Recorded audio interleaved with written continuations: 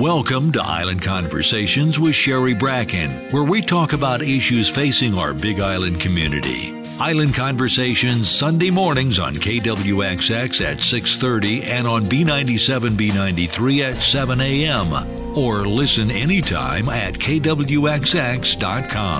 Island Conversations brought to you by KTA Superstores, where you're someone special every day since 1916. Now, here's your host and producer, Sherry Bracken.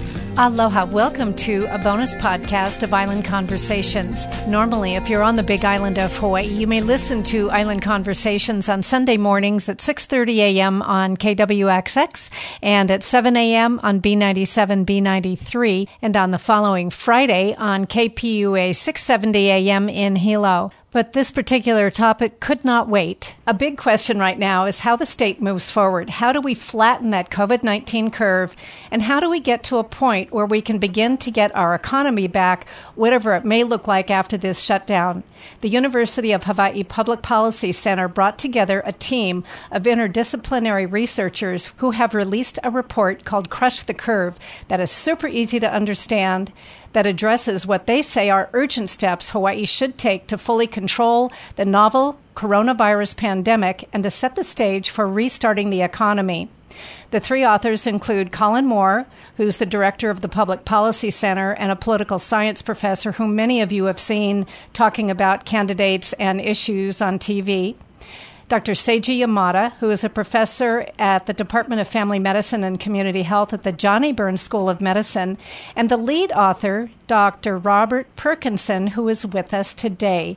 Dr. Perkinson helps coordinate the UH Better Tomorrow series, some world-renowned speakers who come to speak at UH, and he is a professor of history at UH. Good morning, aloha, Dr. Perkinson. Good morning. Thanks for having me. Oh, I am so glad you're here. And just to give people a little background, I believe you got your bachelor's in history from the University of Colorado at Boulder, your PhD in American Studies from Yale University, and you work in the areas of social and political history, crime and punishment, race and politics, U.S. world history, and social movements. You're a published author, and I can see from reading that you're well-respected in your field. So I'm so happy you're here. Tell me how a history professor gets involved in a study like this. Well, I do a lot of research in criminal justice, so I initially started evaluating the state's response and thinking of recommendations to make in terms of reducing the inmate population, because, of course, any kind of congregate housing can be extremely dangerous in this pandemic. But the more I started talking to people and looking at the issues, I realized really I needed to think in broader terms about needing a more robust response for the state in general across the board. So we pulled together a lot of faculty from all over, talked to them, and really there's very wide agreement in what the necessary steps are to contain the outbreak and to reopen the economy. Now, that's interesting because wide agreement is very important and not always easy to achieve. So you said you pulled together a lot of different people. Tell us a little bit about the method that you used in this, please.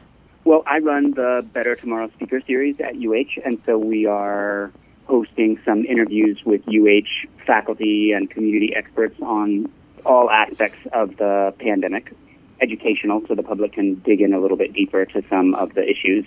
But in the process, we were talking to virologists and epidemiologists and public health officials and economists and political scientists, and really there is remarkable consensus that the very well-tested public health playbook is the one that we need to follow, and there are 4 steps to what you need to drive this epidemic back, and so far we've really only accomplished one and a half of them, and if we're going to be safe and well-positioned for recovery, we have to take all 4. Okay, well, so let's hear what Hawaii is doing right. You said we've accomplished 1.5 of them. What's the 1.5?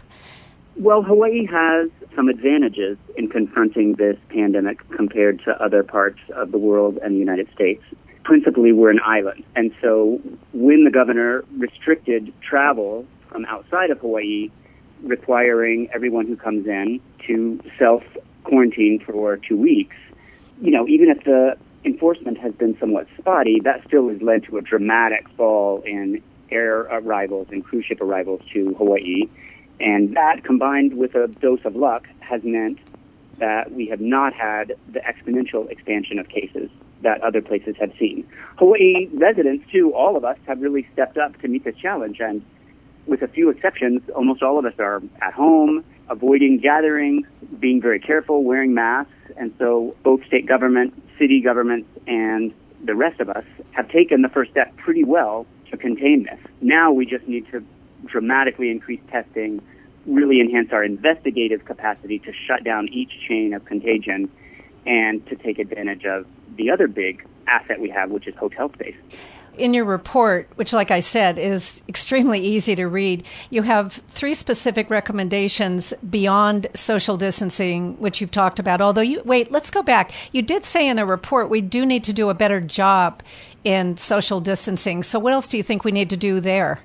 I would say 2 things. One is we probably could do a better job of launching a major public education effort with a specific focus on the cultural groups in Hawaii that may not be being reached through other channels. Make sure that we have educational materials being broadcast in all of the languages we have represented in Hawaii.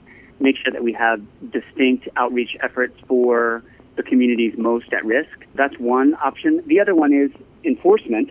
And of course, the counties principally have been experimenting with ways to convince or compel the public to stay home and stay apart from each other.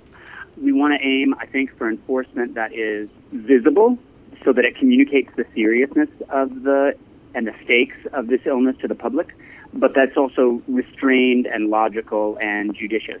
So I don't think in order to decrease the number of people in public, we need to be arresting and fining lots of people. We need to be focusing on congregate work sites that are non-essential and, outdoor activities that are clearly unsafe. One thing that I think is really important is because we all need to hang together all the way through this outbreak, we want to make sure that the public and the trusts the officials and the response they're coordinating. So that behooves those in government and on the enforcement side to try to build trust with the public, even as we try to get people to stay home. That sort of goes to what you spoke about, groups that may not be paying attention to, I read the news a lot. You do, obviously. There's a lot of people who do, but a lot of people who don't, even though the most at-risk group is those people, they say 60 or 65 and above. In our state, the biggest number of cases is in those 40 to 59, and the second biggest number is in those 20 to 39. And some of those may be groups who are not thinking this applies to them. So you're right, the education piece is really, really critical. Yeah, and we need to reach everybody, from people living in a homeless encampment along the Alawai Canal to people living up on Hawaii Lower Ridge. Okay, in the report, you have 3 very specific recommendations, and they seem to be simple. I'll boil it down: more testing, tracing the contacts of people who've been exposed, and for those who are exposed or for other specific groups, quarantine them. And you mentioned, and we'll get to this, hotel rooms. And this doesn't seem very different from some of the things that are in the general White House guidelines. But why don't you take us through what you see Hawaii needs, starting with testing, because that is a huge hot button, the lack of as much testing as people feel like we need. So talk about that. Sure. Hawaii, after a lag, like everywhere in the United States, has picked up the pace of testing pretty dramatically, thanks largely to a private effort. And we now have a pretty good rate of per capita testing going on. But we also need to have a target of a much larger number of tests taking place on a regular basis. Harvard researchers came out with modeling yesterday that suggested we need at least 3 times as much testing every day in Hawaii as we have now. That might not be possible for the state on its own to accomplish right away because of supply chain problems and laboratory capacity. But we need to make sure that at the very top of government, we have a clear priority to identify any bottlenecks to testing and to get through those bottlenecks as fast as we can. Because we need testing not only of extremely symptomatic individuals, but of lightly symptomatic individuals, people who lose their sense of taste or have a mild cold. They can infect their family members or their colleagues at work just as easily as someone can who's more sick. We also need to make sure that we're doing surveillance testing, especially among our populations that are most at risk. Nursing home residents, long-term care facility residents, prisoners, and all sorts of frontline employees, hospital workers, obviously, first responders. But that also includes, as we learned from the Big Island cluster at the McDonald's, restaurant workers, grocery store employees, everyone who's working and is conducting vital service to keep all of us safe and all of us fed needs to have the capacity to be tested on a surveillance basis and on a diagnostic basis. I don't know if this is part of your report, but nationally the White House is saying, there's labs that aren't even busy. Do you think that we have more capacity for testing here in the state, or is that something the state is going to have to literally go after the White House or whoever to get more testing capability here in the state? And I guess it's down to more physical tests.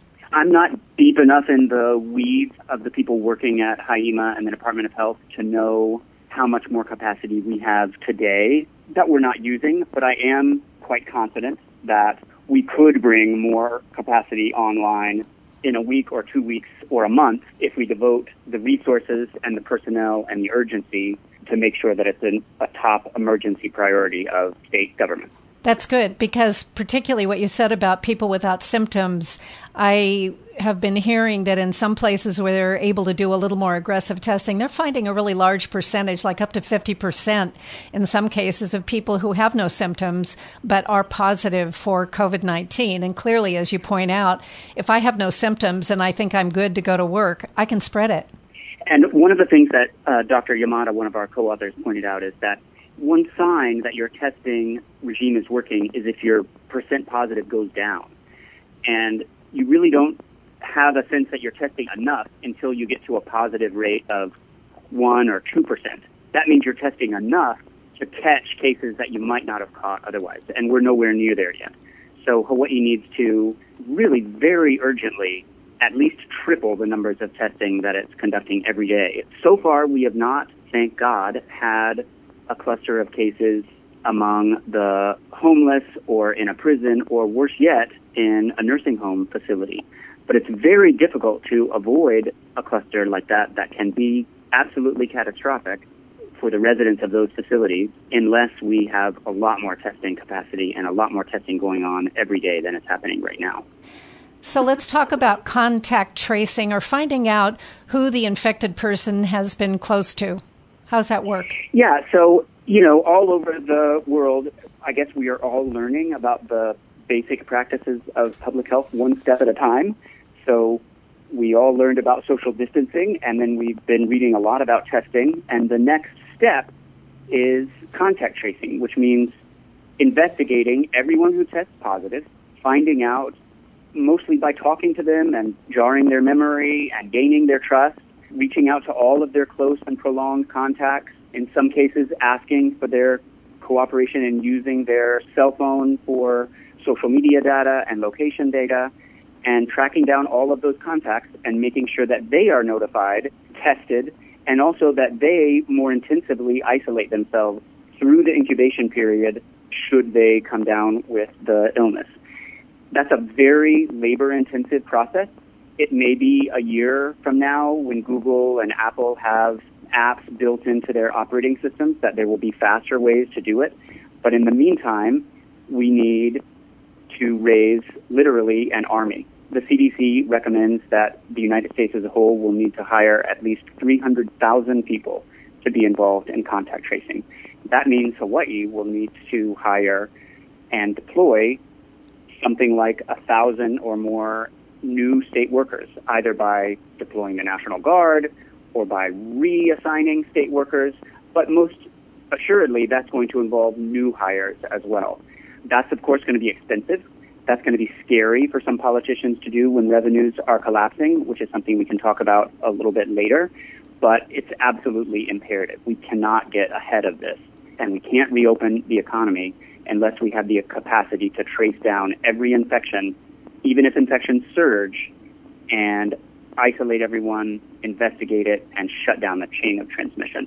And a brief interruption to let you know that this is Island Conversations, and I'm Sherry Bracken. Today we're talking with Dr. Robert Perkinson. He's the lead researcher on a report put out in mid-April by the University of Hawaii's Public Policy Institute. He's the lead researcher. The other authors are Seiji Yamada, MD, MPH, and Colin Moore, PhD, who is the director of the Public Policy Center. Before we talk more with Dr. Perkinson about what the state needs to do to quickly address the COVID-19 pandemic so we can move away from it and get our economy back, let's hear from our sponsor, KTA Superstores, one of the many fine stores on the Big Island of Hawaii, which remains open to help us get our essential needs. At KTA, local and fresh means you get the very best Hawaii Island has to offer.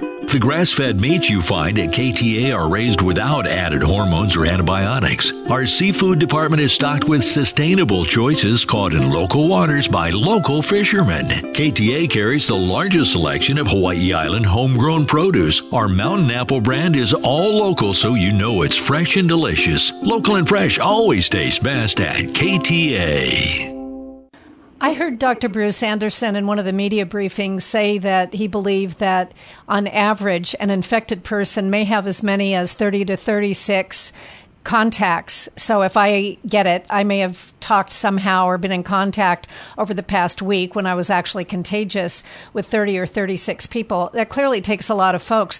Right now, we have county workers, and I just talked to a county council member today to confirm this. We also have state workers who are on paid leave. They are not able to go to their jobs because their jobs are very public, and they'd be willing to do this kind of work, which, as I understand it, really requires telephone skills. And there may be people in other industries, hotels, who are not working. Is there any reason we couldn't deploy those people right now? No reason at all. Of course, everyone involved in this effort will need training and supervision and mentoring and education about legal and medical privacy concerns, but, that training can be done, and it can be done relatively quickly, and so we could begin increasing that workforce immediately. I think that helps us get through the short term, but it's also clear that we need to be ready for this pandemic and for it to go on for a while until there's a vaccine, and also for future pandemics. And we have, as a country, not built up the public health infrastructure that we need nationally and locally. And we will need, I believe, a Department of Health permanently that's much larger than it is now, because just like you need, say, the military to be ready for national security crises, you need public health capacity in excess of what you need on any given day to be ready for crises when they come. Because that's when you really need your health department, right? That's exactly right. And we should think of it, I believe, like people in the United States have become accustomed to thinking of the military. For the most part, many people accept that we have a large standing army, even if there's not a massive war going on. Because the idea is you're ready for conflict, and those people train and they do missions, but they're not necessarily always fighting. The same has to be true of public health. We need much more capacity on a permanent basis than we have now. And what you really need, I think, to hire hundreds of people to be capable of meeting just this epidemic in contact tracing. You mentioned Apple and Google, and I was disappointed to hear you say it might be a year before what they're doing comes to fruition. But I know that in other countries, they are using cell phone data. And I heard Apple and Google folks talking about what they're doing, which is creating an app that the state public health departments could implement that would allow me, if I'm positive, I'd have an app on my phone, and other people around me, if they had the same app, would then be flagged. If I turned out to be positive, they would get a message that said, hey, you were near somebody who was positive, call your doctor. This would be voluntary. It wouldn't share personal data. And it sounds like a real good solution, because in even looking at the McDonald's cluster in Kona, which now, as we speak, is up to 30 that they've acknowledged, there may be more just from people being close to other people. For sure, and I think there will be long-term technological solutions, and other countries, South Korea, Singapore, China too, in a more authoritarian way, have deployed technology pretty effectively to both quarantine and contact trace. And there may be some of this technology that can roll out soon. It could be, there are apps that are already being used that you can already download and install on your phone. It could be that public officials could encourage everyone in Hawaii to select one of these apps because you need a critical mass of people to opt in order for it to be effective. But in order for Apple or Google to get this built into operating systems, educate the public so that they can opt in, and then coordinate with all 50-plus departments of health all around the United States that they have the capacity to share data with them and integrate them into their systems, I suspect that's going to be complicated and much more time delayed than hiring people immediately to do the sort of contact tracing that departments of health know how to do and that they're doing now, but that they're just not staffed sufficiently to complete. The next major part of your report talks about isolation and quarantine. Talk about that, please. Well, I would say, besides geographic isolation, the second critical advantage that Hawaii has, which is, ironically, a kind of blessing in this crisis, is that we have thousands upon thousands of empty hotel rooms. We also have hundreds upon hundreds of out-of-work hotel workers, many of whom are in good health and with proper compensation and protections would be willing to work in those hotels. And there really are several populations that we need hotel space for. We need to isolate everyone who comes in or quarantine everyone who comes into the state, even if they have a local residence, because it doesn't make sense for someone who's away at college to come home and go into their family until they've passed the 2 weeks of quarantine.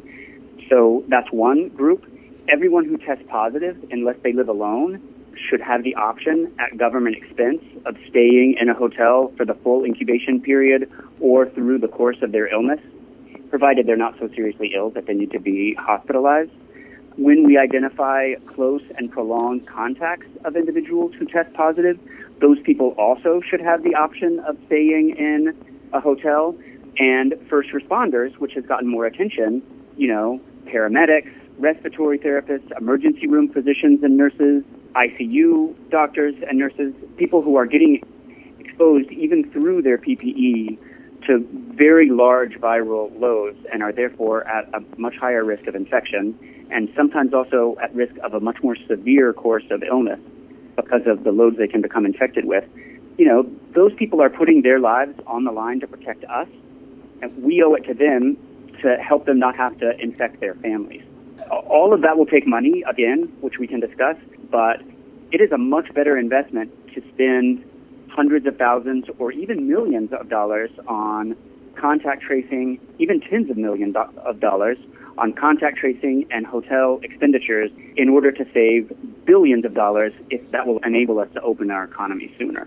Well, one of the things that we have here in the state, certainly we have it here on this island, is a lot of people live in large multi-generational households. I just look at the McDonald's cluster as an example where multiple family members of the first person were immediately infected, 5 or 6 or 7 of them. And I don't know how many now of the 30 cases as we speak are those kind of family members, but a lot of people just can't isolate in their own home. They aren't blessed with having their own bedroom and their own bathroom and separated. So it sounds like that would be an immediate solution for some of the obvious problems we have here in the state. Yes, obviously. Housing density is really high in Hawaii. Lots of people live in multi-generational households. Lots of households are big because we have a real emphasis on ohana and because housing is expensive. So it makes no sense for someone to test positive and then go back into their household and infect their grandparents. That's a really dangerous policy that we have in place now, and we have a very clear solution to avoid it. We're just not taking advantage. Well, we are using the Hotels for Heroes program, which means that there are a lot of healthcare workers or first responders that have been offered lodging at hotels. But my understanding is that program just got snapped up really quickly, and they're going to have to expand it because of just what you said. There's so many people who are on the front lines who are being exposed. And in fact, in a press conference, when Dr. Bruce Anderson of the Department of Health was talking about some of the first McDonald's victims, he mentioned that several firefighter EMTs, I believe he said 4, although I can't be sure of that. It was at least 3 and maybe 4. They were exposed, and they had to be quarantined, isolated because of that exposure, because they didn't realize they were dealing with somebody with COVID. Of course. So that Hotel for Heroes program is a great first step, but it's really quite modest in its present incarnation compared to where it needs to be. We need not just to provide emergency room physicians or other healthcare workers the ability to stay in a hotel for a few nights while they're on their shifts or working overtime because they're exhausted. In many cases, we may need to provide at least the option of housing for really essential frontline workers for the duration of this crisis, if they so choose. You know, if we've got a respiratory therapist or an ICU doc who's intubating patients and they live with vulnerable parents at home, if they are willing to shelter in a hotel for quite some time while they complete their emergency work, we should certainly help them do so, because we can't expect people to put their own lives at risk and to risk the lives of their families too while they try to help the rest of us. And we need to step up as taxpayers and help them do that.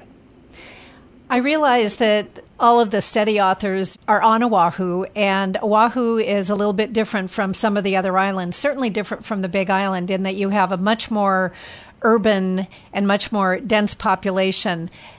So I'm wondering how your report can be incorporated into what individual counties do, or is this looking really at it from a State Department of Health and state government perspective, or are there things individual counties can do that would be different or the same as what you're suggesting? We have mostly focused on the response of state government, but I think we actually have shown a pretty good level of cooperation among all of our island governments and the state government. They coordinate pretty well, not that they agree about everything, and so there are no doubt ways for cities to help, especially with social distancing as they have, but also with public education, outreach, and contact tracing. I would say that rural areas have some advantages in this epidemic in that people may not congregate in as great of numbers in as many places and as frequently, but there are real challenges too. Distance, weaker hospital infrastructure, larger distances for ambulance travel. So, you know, we need to make sure that the state and the counties have the personnel to be doing testing in rural areas, not expecting those people to drive into larger areas for testing, but make sure we take the testing and the outreach to them. We need to make sure that we provide safe and secure kind of transportation to hotels for isolation if those hotels don't exist in their local communities. So absolutely, this is a response that needs to be coordinated and designed to fit the demographic realities of Hawaii in all of its diversity. We need to make sure that we're reaching out to every group, which, you know, actually raises another question about testing, which is that thus far, you know, we've not been releasing the data about testing results with the detail that we ought to be releasing it. Tell me more about that. What more information would you want to see? Well, there are privacy and stigma concerns. So, you know, public officials quite lightly are worried about just announcing that so-and-so is positive and everybody should watch out for him. But thus far, we're erring on the side of caution and releasing very little information. And it's absolutely critical that we know not just the zip code, but more precise location information so that clusters can be identified. We need to know information about age, comorbidities, and also ethnicity. One of the findings that only became clear once public health officials started releasing more granular data on the continent is that African Americans are suffering a much greater rate of infection, and worse, much more probability of adverse outcomes than our other population groups. That's true among Native Americans too. That may be the case among Hawaiians and Micronesians and other groups that, demographically speaking, have a similar profile of health concerns and comorbidities. Right now, we have no way of knowing, and that's really tragic. Native Hawaiians suffered absolutely cataclysmic rates of population decline all through the 19th century. Native Hawaiians suffered more than other groups in the 1918 influenza epidemic in Hawaii, and they are positioned quite possibly to suffer higher rates of infection and death in Hawaii. And right now we have no capacity to know that, and therefore no capacity to really try to protect them unless we share that information. And just a brief interruption before we get to the final third of our program. I'm Sherry Bracken. This is Island Conversations. We are talking with Dr. Robert Perkinson, who is the lead author on a report called Crush the Curve. He worked with Dr. Seiji Yamada and Dr. Colin Moore from University of Hawaii on preparing this report that addresses what the state of Hawaii has to do to get through this COVID-19 pandemic and be ready to reopen the economy. Island Conversation airs on the radio on the Big Island of Hawaii on Sundays on KWXX and on B97, B93, and on the following Friday on KPUA 670 AM in Hilo. You may also hear Island Conversations as a podcast at kwxx.com or b97hawaii.com or wherever you get podcasts. Just look for Island Conversations with Sherry Bracken. And of course, as always, a huge thank you to our sponsor, KTA Superstores, which has 7 stores around Hawaii Island, still open for your grocery and shopping and all your needs. Let's get back to Dr. Robert Perkinson. When you talk about the privacy issues, that really brings to mind that when the first cluster in Kona came up, there were a lot of questions as to, well, which restaurant? We weren't initially given the answers. You know, we were told, well, it's a privacy issue. And I was just trying to figure out in my own mind, HIPAA laws apply to individual people's privacy, my privacy. And I was puzzled as to why at first there was reluctance to release the information. Now the state has gone to saying McDonald's. At this point, all 3 McDonald's in Kailua Kona are closed. But that's the kind of thing I would think people would need to know. Like, gee, did I hang out with a worker from McDonald's? And does that mean I need to be concerned? So I think you're right. I'd like to see a little more openness when it's possible to be open. Yes, of course, we don't want to give government unlimited authority to arrest and fine and scold and isolate and quarantine and take their personal data. But on the other hand, we need common sense. This is an emergency, and we need to act like it's an emergency, and not providing people the information they need to protect themselves and their families is not smart. No, and when you look at contact tracing, if I were to ask you, Dr. Perkinson, so for the last 5 to 7 days, exactly who have you talked to, for how long, and where? I bet you couldn't do it. Well, actually, because I've been stuck in my house, it's fairly easy.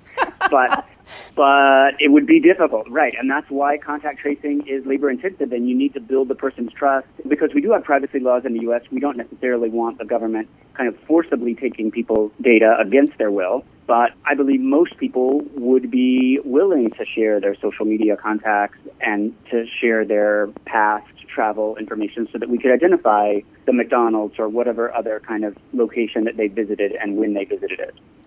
Well, and everything you've been saying also, and you said this early on as we talked, education in all languages, and reaching out to some of those communities that don't perhaps get news the way some of the others of us do. Right. And that's going to be maybe even more true in rural areas, that we need to have kind of tailored outreach in social distancing, in enforcement, in communication, in education, contact tracing, and isolation. We have to think about everybody in Hawaii on every island and try to make sure that we make everybody safe. And the sooner we do this, every month that the economy is shut down is costing, hundreds of millions of dollars to the state in revenue. Unless we have all of these steps in place, we can't end this shutdown safely. So we have to take all these steps now. The Hawaii government has done pretty well compared to many others. But one of the most disappointing, to me, responses has been to kind of act in a very conventional way to a decline in state revenue. We generally, and it's a good idea, we have the notion that expenditures ought to match revenues. But that's exactly the wrong approach in an emergency. It's been proven to be the wrong response in an emergency in every economic downturn since the Great Depression. Governments that undertook austerity and cuts were slower to respond, they prolonged the crisis, and they actually led to decreases in government revenue because they prevented the increase in economic activity. This is really a time when Hawaii state government needs to step up and spend. We need to be putting people in hotels for isolation. We need to be hiring people for contact tracing. We need to be putting every dollar we can into strengthening our healthcare system and into testing. All of that is going to cost a lot of money. We are very fortunate that we're living in a period of low interest rate, low inflation, and that the Federal Reserve is offering to buy state debt. There is no reason that the state budget in this year needs to be balanced. That is foolishness and will harm us all. Well, in addition to the state suffering from a loss of revenue, so many individuals are suffering from a complete loss of revenue. And that's another reason why government in crises needs to spend. Many of us maybe have access to some credit on our credit cards or home equity loan or something, but the smaller the entity, the less capacity we have to respond with deficit spending, even though we'll do it in an emergency if we have to in order to survive.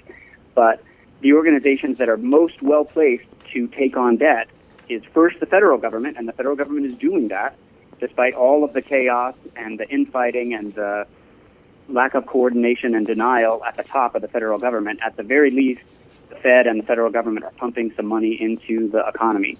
And states need to do the same. We need to be putting people to work in the emergency response so that we are capable of recovering sooner.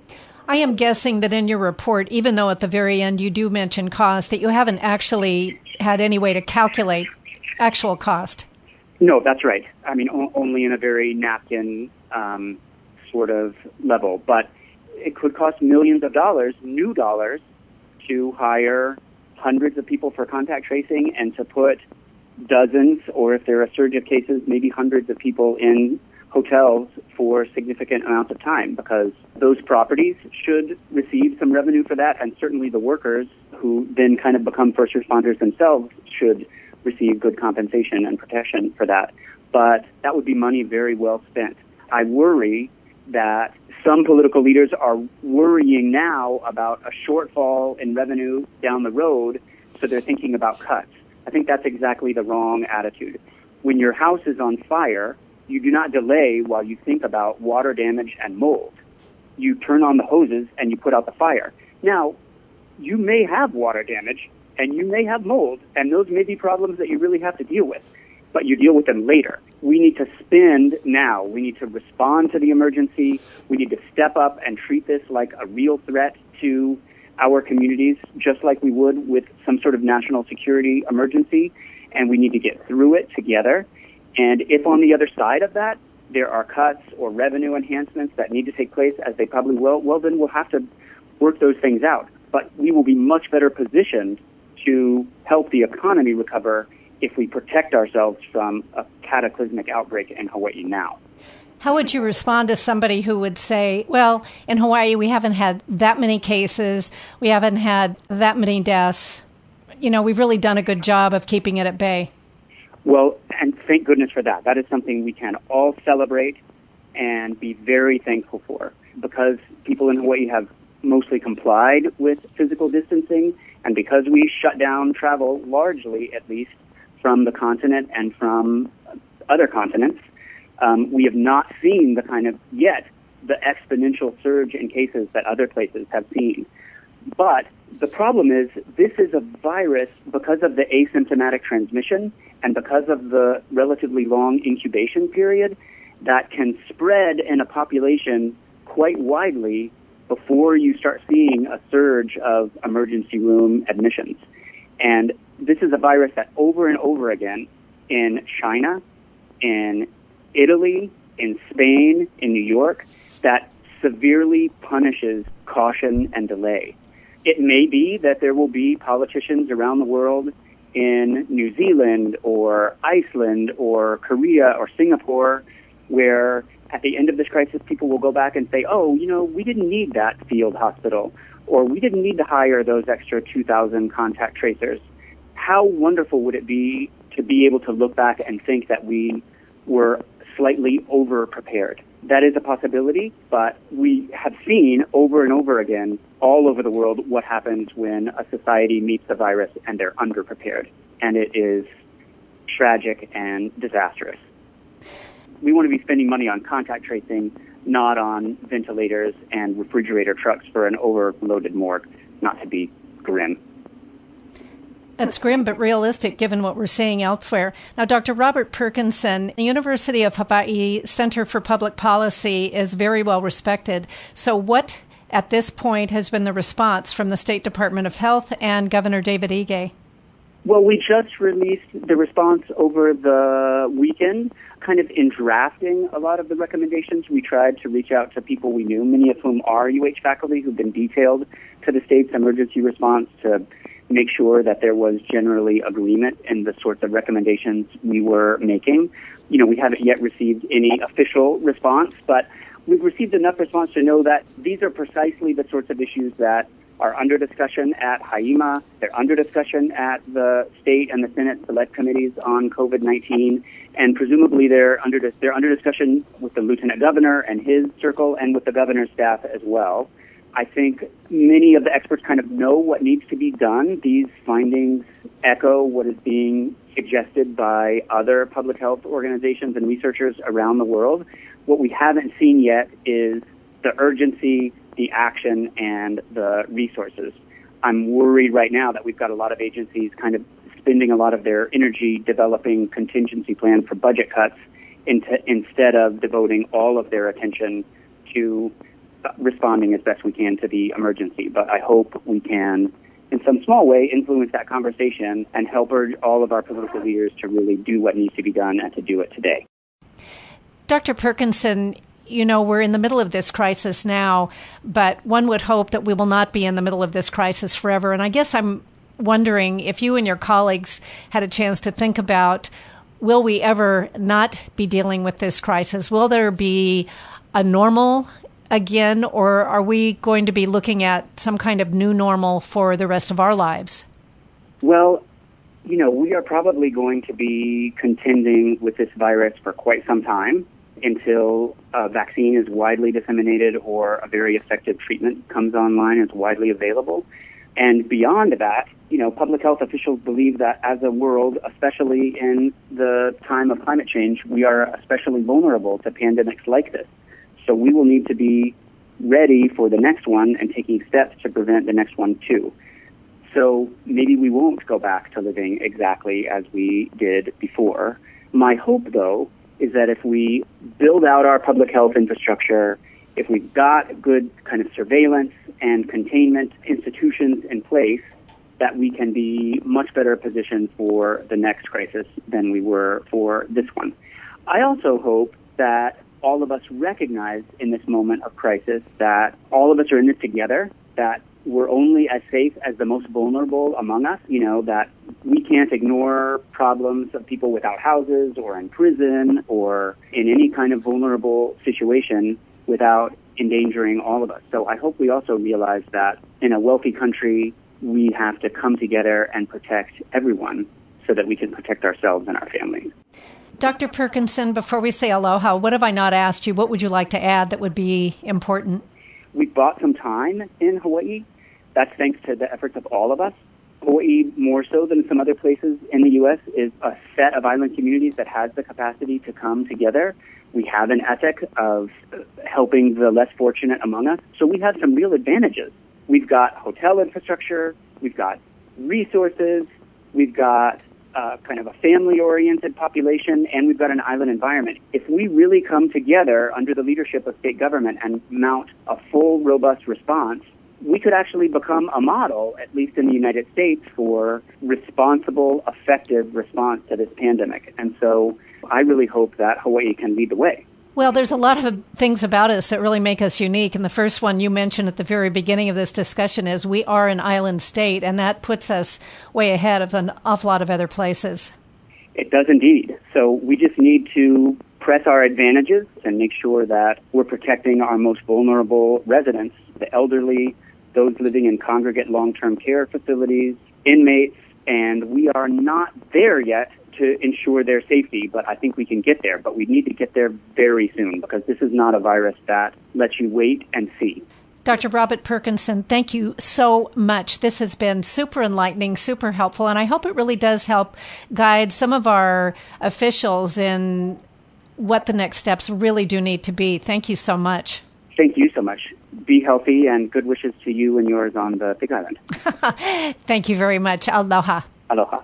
And thank you to our audience for being with me for this conversation with Dr. Robert Perkinson. Dr. Perkinson is the lead author on the report issued by the Public Policy Center of the University of Hawaii on the urgent steps Hawaii can take to contain the COVID-19 pandemic. You may find the report, which is super easy to read, at publicpolicycenter.hawaii.edu. This is Island Conversations. I'm Sherry Bracken. You may find all the Island Conversation podcasts wherever you get podcasts. Just look for Island Conversations with Sherry Bracken. Until next time, please, let's all live and drive with aloha. Ahui ho. Thank you for listening to Island Conversations with Sherry Bracken, available anytime at kwxx.com. We welcome your feedback and suggestions at info@kwxx.com. Join us next week for another Island Conversations with Sherry Bracken, brought to you by KTA Superstores, where you're someone special every day since 1916.